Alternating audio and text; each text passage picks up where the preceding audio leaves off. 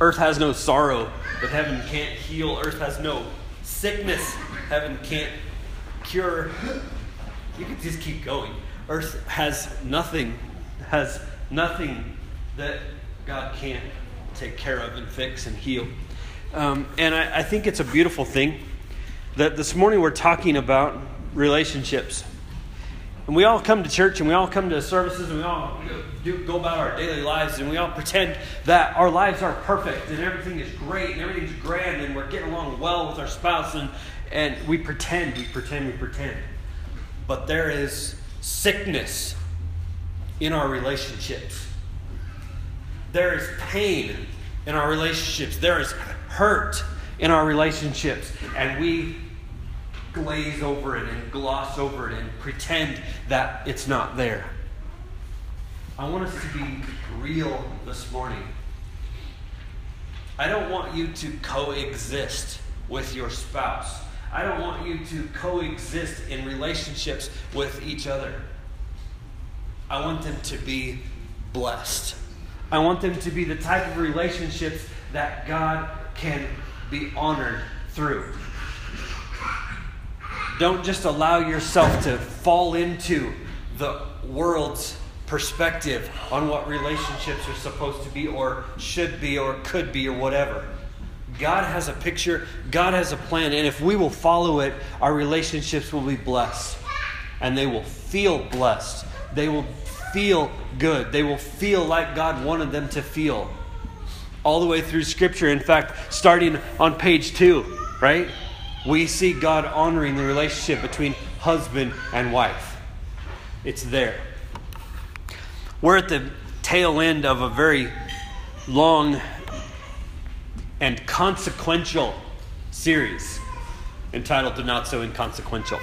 We started with Hosea, and we went through all of the minor prophets.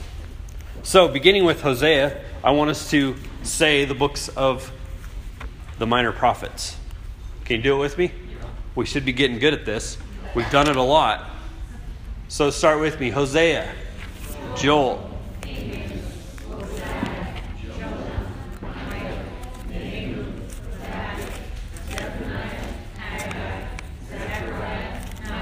sounds pretty good. I didn't even help you that much this time. Sounds excellent.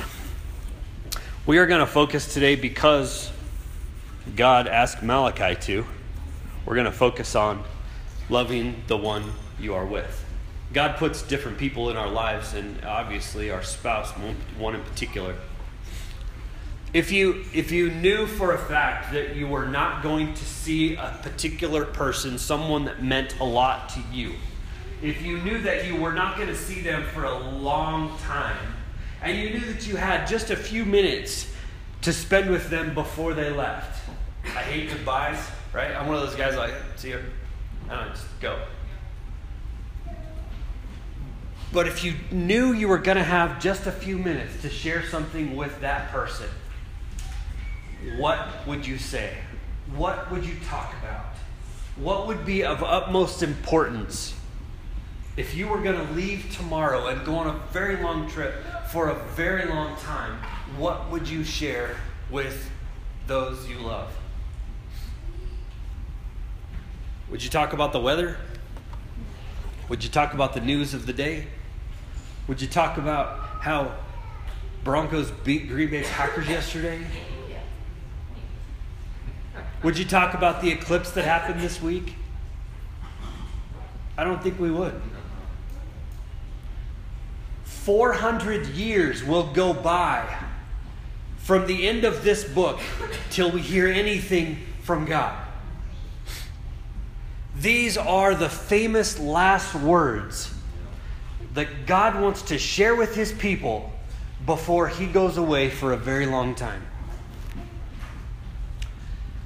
Utmost importance, and He spends a great deal of time on relationship between husband and wife. It's important. It's shared with us as famous last words. God put a lot of thought, and He shared in these short chapters, and a majority of it a big chunk of it is about relationship. We covered some stuff last week about not robbing God, not robbing others, not robbing yourself, not robbing your marriage. This week, next week, not robbing your kids. In four short chapters, and he focuses on marriage. We're going to go back to the basics of marriage, back to the basics of what marriage is all about.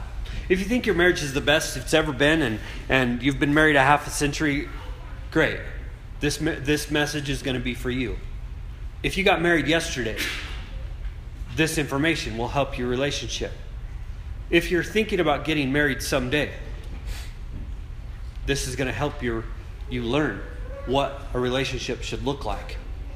If you're just getting out of a really bad marriage, take notes, because the information that we're going to share today can benefit your relationship. God's word is packed full of great advice for marriages. I always say you're either moving towards and working on your marriage and towards intimacy, or you're moving away and working your marriage down into isolation, where the two people are separated rather than together. We need to come back to the basics of relationship called marriage. I realize that some of you are here and you're thinking, it's like, man, I can't believe I came to church today. It was a total waste of time. You're single, maybe you're wishing you were married, maybe you're single and intend to stay that way. Either way, I hope you write this stuff down, because somewhere in your life you're into a time and a place where you can use it. I want us to start in Malachi chapter 2. Open your Bibles to Malachi chapter 2, and we're going to start in verse 10 there, where he starts really kind of diving into this relationship, marriage relationship. Let's look to God in word of prayer before we dive in there. God, we thank you so much for being our God and for sharing these extremely important last words with us. God, I pray that we will take them as that we will tune in and listen to the words that you're sharing with us and make it real for us, real in our lives. God, help our relationships this week to start becoming better and start becoming what you want them to be, rather than what they have been, rather than what the world wants them to be, rather than what Satan wants them to be.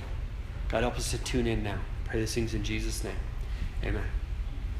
Malachi chapter 2 and verse 10 says, "Have we not all one Father? Did not one God create us? Why do we profane the covenant of our fathers by breaking faith with one another?" Aren't we all one big family under God's roof? Why are we being unfaithful to each other? Look at verse 11. "Judah has broken faith. A detestable thing has been committed in Israel and in Jerusalem. Judah has desecrated the sanctuary of the Lord, the sanctuary the Lord loves, by marrying the daughter of a foreign god." Judah had desecrated the sanctuary the Lord loves. My mind immediately goes, when I hear the word sanctuary, my mind immediately goes to a big giant church. A big church with a big steeple and a big beams that hold the sanctuary together, and you walk in and there's pews and there's a stage and there's a big cross on the stage. That's where my mind goes. But he's actually talking about marriage here. The sanctity of marriage. Marriage between one man and one woman. From the second page in the Bible, like I mentioned earlier, there has been an emphasis on marriage and its holiness. David Guzik writes a commentary, and he points out why God loves marriage. 4 things. This isn't in your notes, so if you want to try to write these down, I'll try to say them twice so you can get them down. God loves marriage for what it displays about his relationship with us. God loves marriage for what it displays about his relationship with us. In the New Testament, he uses the symbol of marriage to describe his relationship with us, his church, the bride of Christ. When we break the covenant of marriage, it breaks his heart. God loves marriage for what it displays about his relationship with us. Number 2, God loves marriage for the good it does in society. Why is this message important? Why is God's famous last words important to us?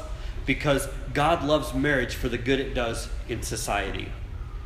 If your marriage is strong, your family is strong. If your family is strong, your neighborhood will be strong. If your neighborhood is strong, then your city will be strong. If your city is strong, then your nation is strong. God wanted a strong nation. Strong marriages make for strong nations. Marriage is what makes strong people. God says, I want a home to be a place where you run to when you're broken down, not run away from. I want marriage to be a place where you can run to and relax. We did those marriage metaphors this morning in our discussion class. And someone said marriage is like a chair. You can go there to rest. You can go there and sit down and rest. You ever feel that about your favorite chair? You get there and like, oh yeah, this is nice. Been looking forward to this all day. That's what marriage should be like. This is a relationship which builds security. It establishes a trust. Home is a place where self-worth is built and maintained. Number 3, God's love for marriage. He loves marriage because it's the way the needs of men, women, and children are met. God loves marriage for the way it meets the needs of men, women, and children. This is what will satisfy you. This is what will build you up when you are broken. The place to gain strength when you are weak. This is the place from conception to adulthood that will provide, protect, and prepare an individual. Marriage is a place where God gets his godly offspring. There it went.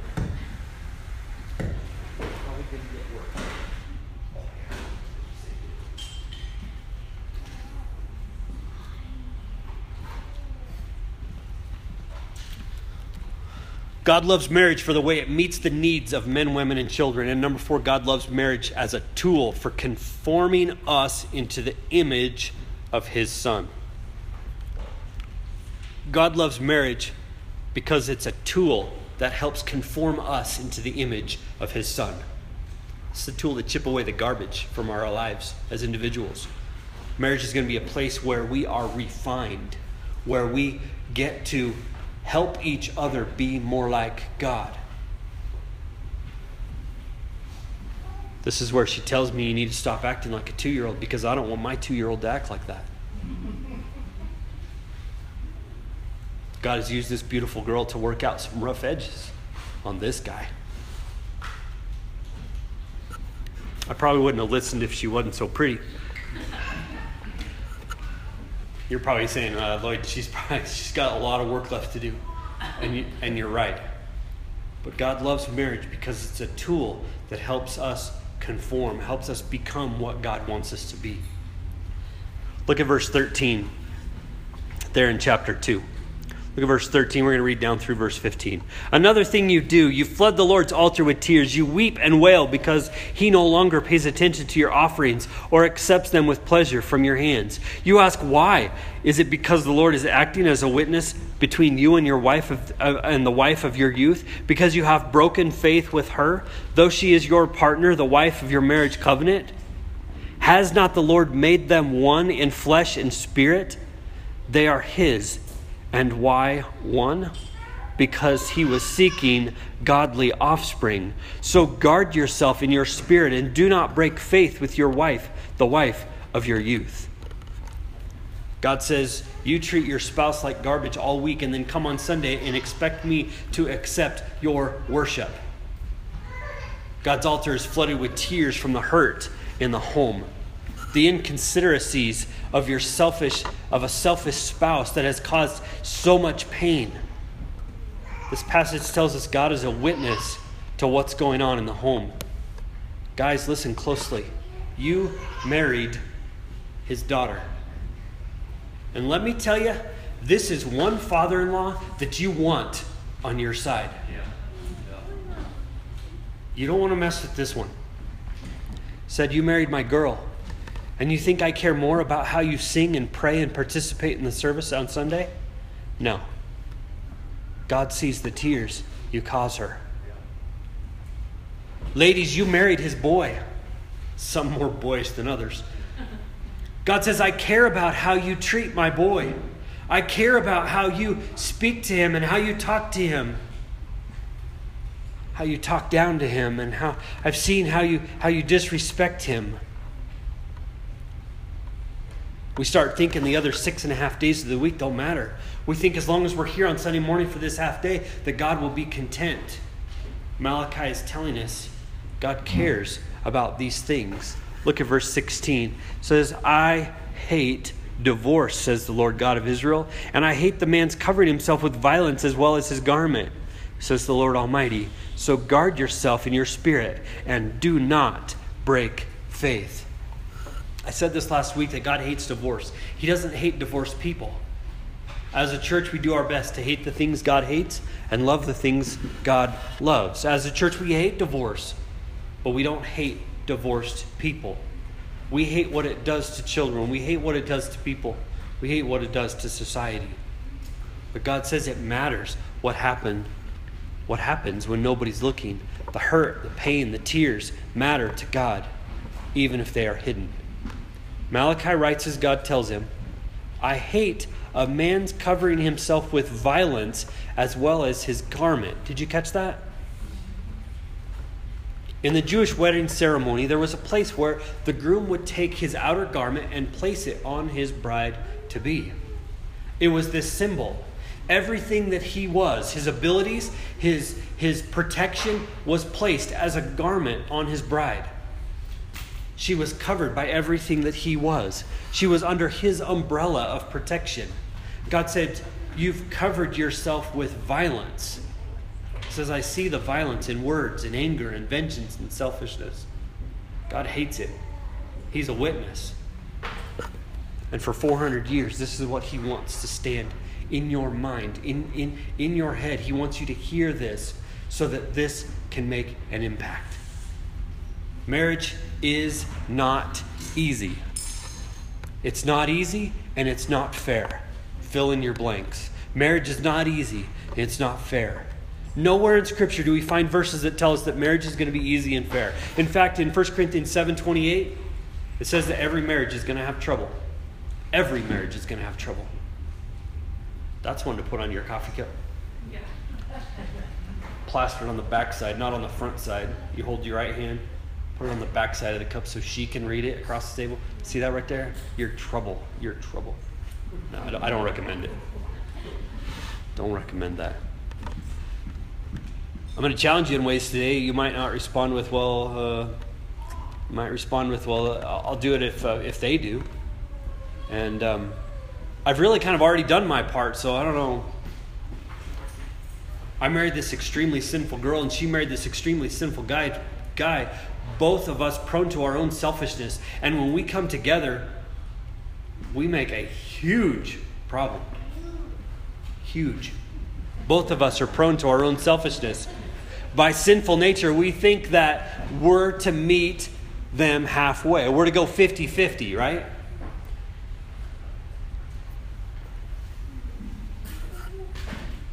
Doesn't work that way. God brings two selfish people together in marriage to oneness. He calls it oneness, but he knows there's going to be trouble. Two troubles into one trouble is what? This is one big, huge trouble. If you wanted it easy and fair, you should have joined a chess club. There's rules. It's fair. You can't cheat. Every piece moves in its own special way. There's parameters. You get your turn, and then the timer is set, and the other person gets the same amount of time to make their move. It's fair. Marriage is not a chess club. Yeah, some of you are saying, I've been waiting 9 years for my turn. Yeah, I know. We get this messed up idea that marriage is 50-50. Slow down here and hear this. If you think marriage is 50-50 and you're not married yet, don't get married. Chase me on this one. So if I go into marriage and I say I'm going to give 50%, and what I'm actually capable of is probably more like, 30, 35 at the best, maybe 40. Let's just say I'm able to do 35%. Carol comes in and she's going to bring her 50%, but being a little better than I am, she can bring 40% in. So we end up with what? We end up with 75%. Where's the other 25% going to come from? It's not coming from the world. Nobody's pitching anything into your relationship. Has anybody come to you and said, you know what, I just want to help out. I just want to help out your relationship today. What can I do to help your relationship? I'm gonna take the kids today and so that you guys can spend more time together. I'm not saying it doesn't happen, but it doesn't happen often. We need to go in planning on giving 100%. I might end up giving 60. She might end up giving, she's a lot better, probably 80%. So now what do we have? We have 140%. Well, math guys, this just doesn't add up. What do you do with all that extra? That extra is what you can overflow and share with others. No, you're not sharing your marriage with others. You're sharing that love, that capacity. Once the two of you have given, and once the two of you have created what marriage is supposed to be, it overflows on others. It gives out of that abundance. It gives to others. Too many of our marriages are aiming for below average. In order to create loving relationships, we have to define what love is. We tried to do this morning, right? We looked at 1 Corinthians 13. Well, that's just Bible love. Yeah, I don't know if we can do that. You know, we can find some old couple that have been married 65 years and we're going to say, well, that's just old love. It's not good. Right? We want cool, we want exciting love. So we took a poll this morning, right? We wrote down as many words as we come up with that define love. What did we come up with? Did anybody have any words that you came up with? Did anybody keep your papers? What kind of words did you come up with to describe love between a husband and wife? Loyal, forgiving, long-suffering, respect. Anybody else? Patient. Okay. Forgiving. What other words did you come up with? Selfless. All right. Respect. Honor, trust, reliability. It takes communication, sacrifice, honesty, accountability, patience, commitment, selflessness, humility, kindness. All of these kind of words. Lots of choices, but not a whole lot of emotions, right? Yet when we see marriages breaking up, what do we hear? Well, I just don't have feelings for them anymore. They just aren't making me happy anymore. I'm just not feeling it. I really just think God wants me to be happy, and I just can't be happy with them. It's funny because it was never supposed to be about feelings to begin with. We don't hear things like, well, I'm just not reliable anymore. I just simply have run out of sacrifice, and I'm no longer committed, and I've just found it real difficult to be honest with them anymore. You see the difference? Feelings are subjective. So many couples somewhere along the line have just fallen out of love. Well, that's not really possible because you can't fall into love because love is a choice. It's not an emotion. You can fall into passion. You can fall into fun. You can fall into excitement. You can fall into intimacy. But love is a choice. So we force ourselves to go to 1 Corinthians 13 because God gave us choices, not emotions. This is why God tells us not to have premarital sex, because it's fun and it's passionate. God created it that way as a wedding gift. But if you play around with it before marriage, couples base their relationship on it. When the sex and the passion wears off, couples find that there's no commitment to marriage, which is difficult and unfair. If you look at 1 Corinthians 13, what does God start with? If I was going to write it, if I was God and I was going to write what love is, I would not start where he started. I would be like, love is breathtaking and heart-pounding and overwhelming, and love is amazing and it's erotic and it's mind-blowing. No. God starts with love is patient. Why do you suppose he started with patience? God says, Lloyd, I started with patience because I thought someday someone might want to marry you, and whoever that poor soul was, she was going to need lots of patience. Marriage is not easy and it's not fair. You wouldn't need patience if it was easy and fair. But it's going to be worth it. But you are going to need patience. Look at the list and ask yourself, am I harsh? It says love is patient and love is kind. It's not harsh. Are you harsh with your loved ones? Do I always have to win? Do I always have to be right? By the way, this is a no elbow service. You cannot elbow the person sitting next to you if you're sitting next to your spouse. Just let God talk to them. Love isn't proud. It does not boast. Ask yourself the question, am I self-centered? Do I have to have it my way? Is it all about me? As God says, love is not rude. It is not self-seeking. Ask yourself the question, do I have a short fuse? Because love is not easily angered. It doesn't keep record of wrongs. Am I cynical? Do I often bring up the past? Love is a choice, not an emotions. This is good news for what I'm about to break down, because love is a choice. We can go back to loving again. Emotion can come later. You know, television shows have taught us this, that the emotions, they bring out one bachelor and they bring out 30 eligible women, right? And they put them in a mansion that no one could ever afford. There's no work, there's no stress. They're just out there hanging out. There's always a pool, there's always a hot tub. There's always extremely romantic settings, right? You're helicoptered to your dates. Who does that? At the end of 6 or 8 weeks, someone is going to fall in love, usually with 4 people. And now you have a choice to make. It totally blows me away, the genius of television. Out of the billions of people that they're in their great wisdom and their phenomenal ability, they are able to find the soulmate for one individual, right? Why? Because emotion can be manufactured. Emotion can be manufactured, and this proves it. Why? Given the right amount of LED lights, given the right table setting, the right view, enough time, you can manufacture emotions. You can. Anyone would have trouble choosing. I just don't know who to choose. Well, it's because the emotions have been created. Emotions come and go. Bad news is you can't fall in love. You can fall into fun, you can fall into intimacy, but not love.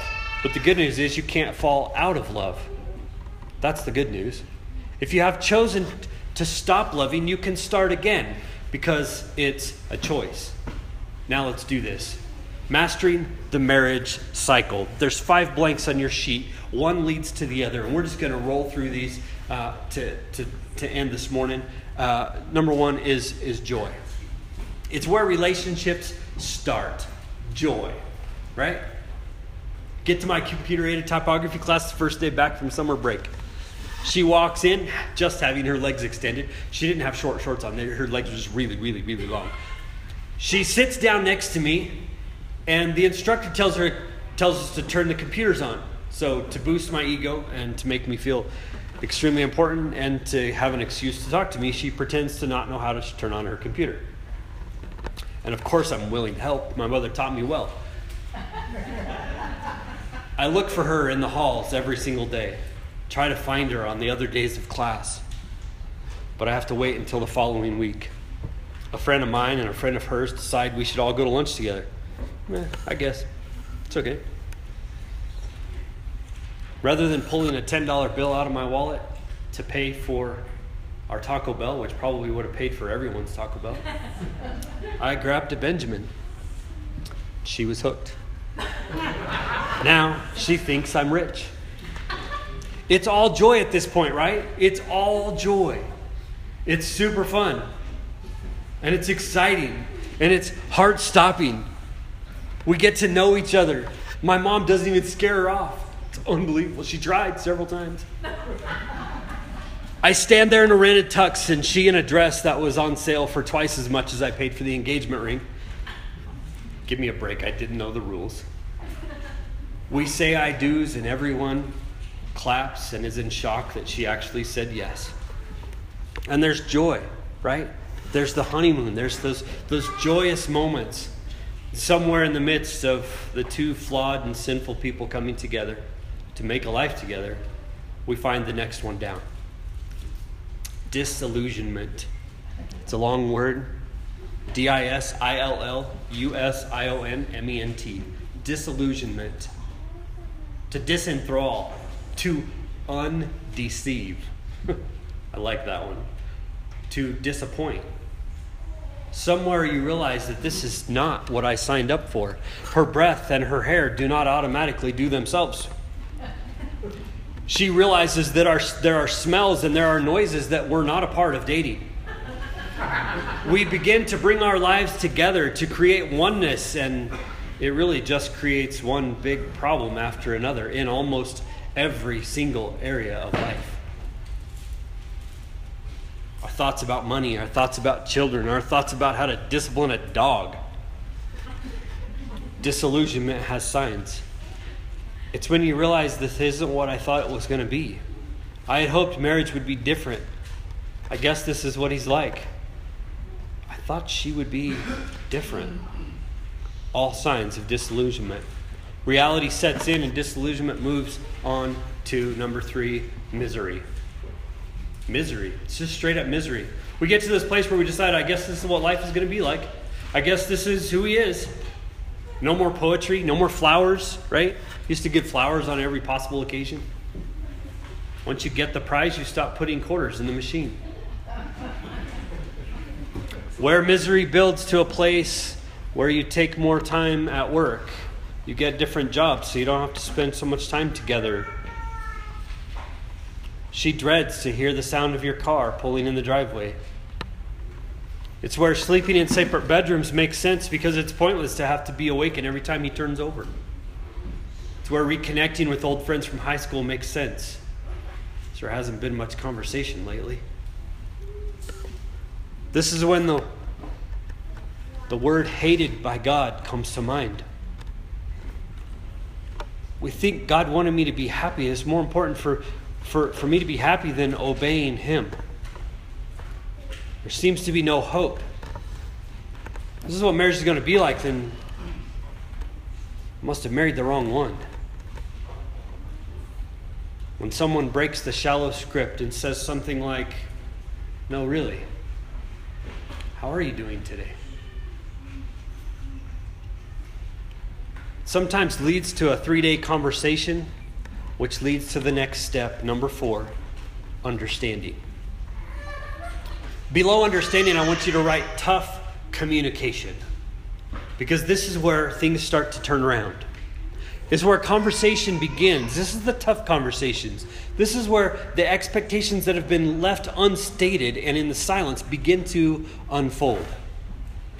Expectations unspoken will most often go unmet. This is when she will share her needs, her long list of romantic needs and emotional needs. This is where she'll try to get him to understand how it feels to be in the spot she's in. The list of expectations will come out. This is when he also will share the one thing in his life that's not being met. You see the difference? This is where real tough communication comes in. We have to tell each other how to love us. It's like taking a love language quiz online. Have you ever done that? It actually helps. You can find out what the love language of your spouse is. Don't assume your spouse knows how to love you. Well, it's their job to love me, but no, you need to share with them how they are to love you. It seems weird to ask your spouse to love you in the way you want because, well, they should just figure it out. No, they're not going to. You have to tell them. For guys, you might have to tell them more than once because we're kind of dense. And don't hint around about it. Be direct. Guys don't take hints very well. Ladies, be direct. Tell him exactly what you want. Well, it's not going to mean as much if I tell him what I want and then he goes and does it. Trust me, that's the only way he's going to figure it out. We will not figure it out if you don't tell us direct. Some of us will, but most of us won't. Carol finally told me when she's crying, and I've gone through the normal questions like, well, is it something I did? Is it something you did? Was it something the kids did? And she's just sobbing and shaking her head no. She just wants me to come over and hold her and tell her everything is going to be all right. It's going to be all right. For us guys, it feels very wrong. Because for one, we don't know what it is. We don't know what everything is. And when we say those words, it almost feels like a lie. It's going to be okay. It's going to be all right. Because we have no idea what it is. But that's what they want. It's not logical. They're not asking you to lie. But they are asking you to show them the love they need. Love is a choice. But you can't make choices if you don't know what the needs are. So in understanding the needs, in sharing the expectations, we get the knowledge we need to be able to make that choice to love them. Do you see where we're going? This is the understanding. This is the tough communication part of a relationship, which leads to number 5, mature love. This is the place where you want to land. Now we know what each other's needs are, physically, emotionally, sexually, spiritually, relationally. Trying to guess what the other needs is ridiculous. Whose fault is it if your needs don't get met? Well, it's yours. You can't expect them to read your mind. This is what it means to be assertive. In a healthy relationship, both husband and wife are quite assertive. Once we know what the other one needs, we can show submission. That's another definition on your sheet. Write it down. Submission is putting the needs and interests of someone else above your own. Submission is putting the needs and interests of someone else above your own. It's impossible to put the needs and interests of someone else above your own if you don't know what they need. Don't be boneheaded and expect them to automatically know how to love them and how to meet their needs. Share those expectations. I think a lot of marriages have gotten to a place where one figures the other is never going to figure out what they need, so they just have completely given up. Don't live life like that. I don't care how old you are. I don't care how long you've been married. God never intended life, a marriage relationship, to be coexistence. We eat, we sleep, we live in the same address, we have the same last name, but that's the extent of our oneness. Intimacy isn't there. Everything God wants to get accomplished through marriage is short-circuited when we stop sharing our expectations. At the point in which expectations are shared, then it becomes a choice. Love is a choice. But it can't be a choice if we don't share our expectations. This marriage cycle happens multiple times throughout our lives. Throughout a marriage relationship, throughout any relationship, this cycle happens multiple times. Kids came along. My wife became a mom. I was left to try to figure out how to become a dad. Once again, disillusionment became a real factor again, right? Maybe the kids have grown up and they've moved out. The idols are gone. Now they are stuck staring at this person that I haven't really known for the last 15 years. And now disillusionment once again sets in. It's full-time misery at this point because we don't know each other. Stop, come together, discuss what each other needs, then make choices again to love the other. Because love is a choice. It needs to be an active choice.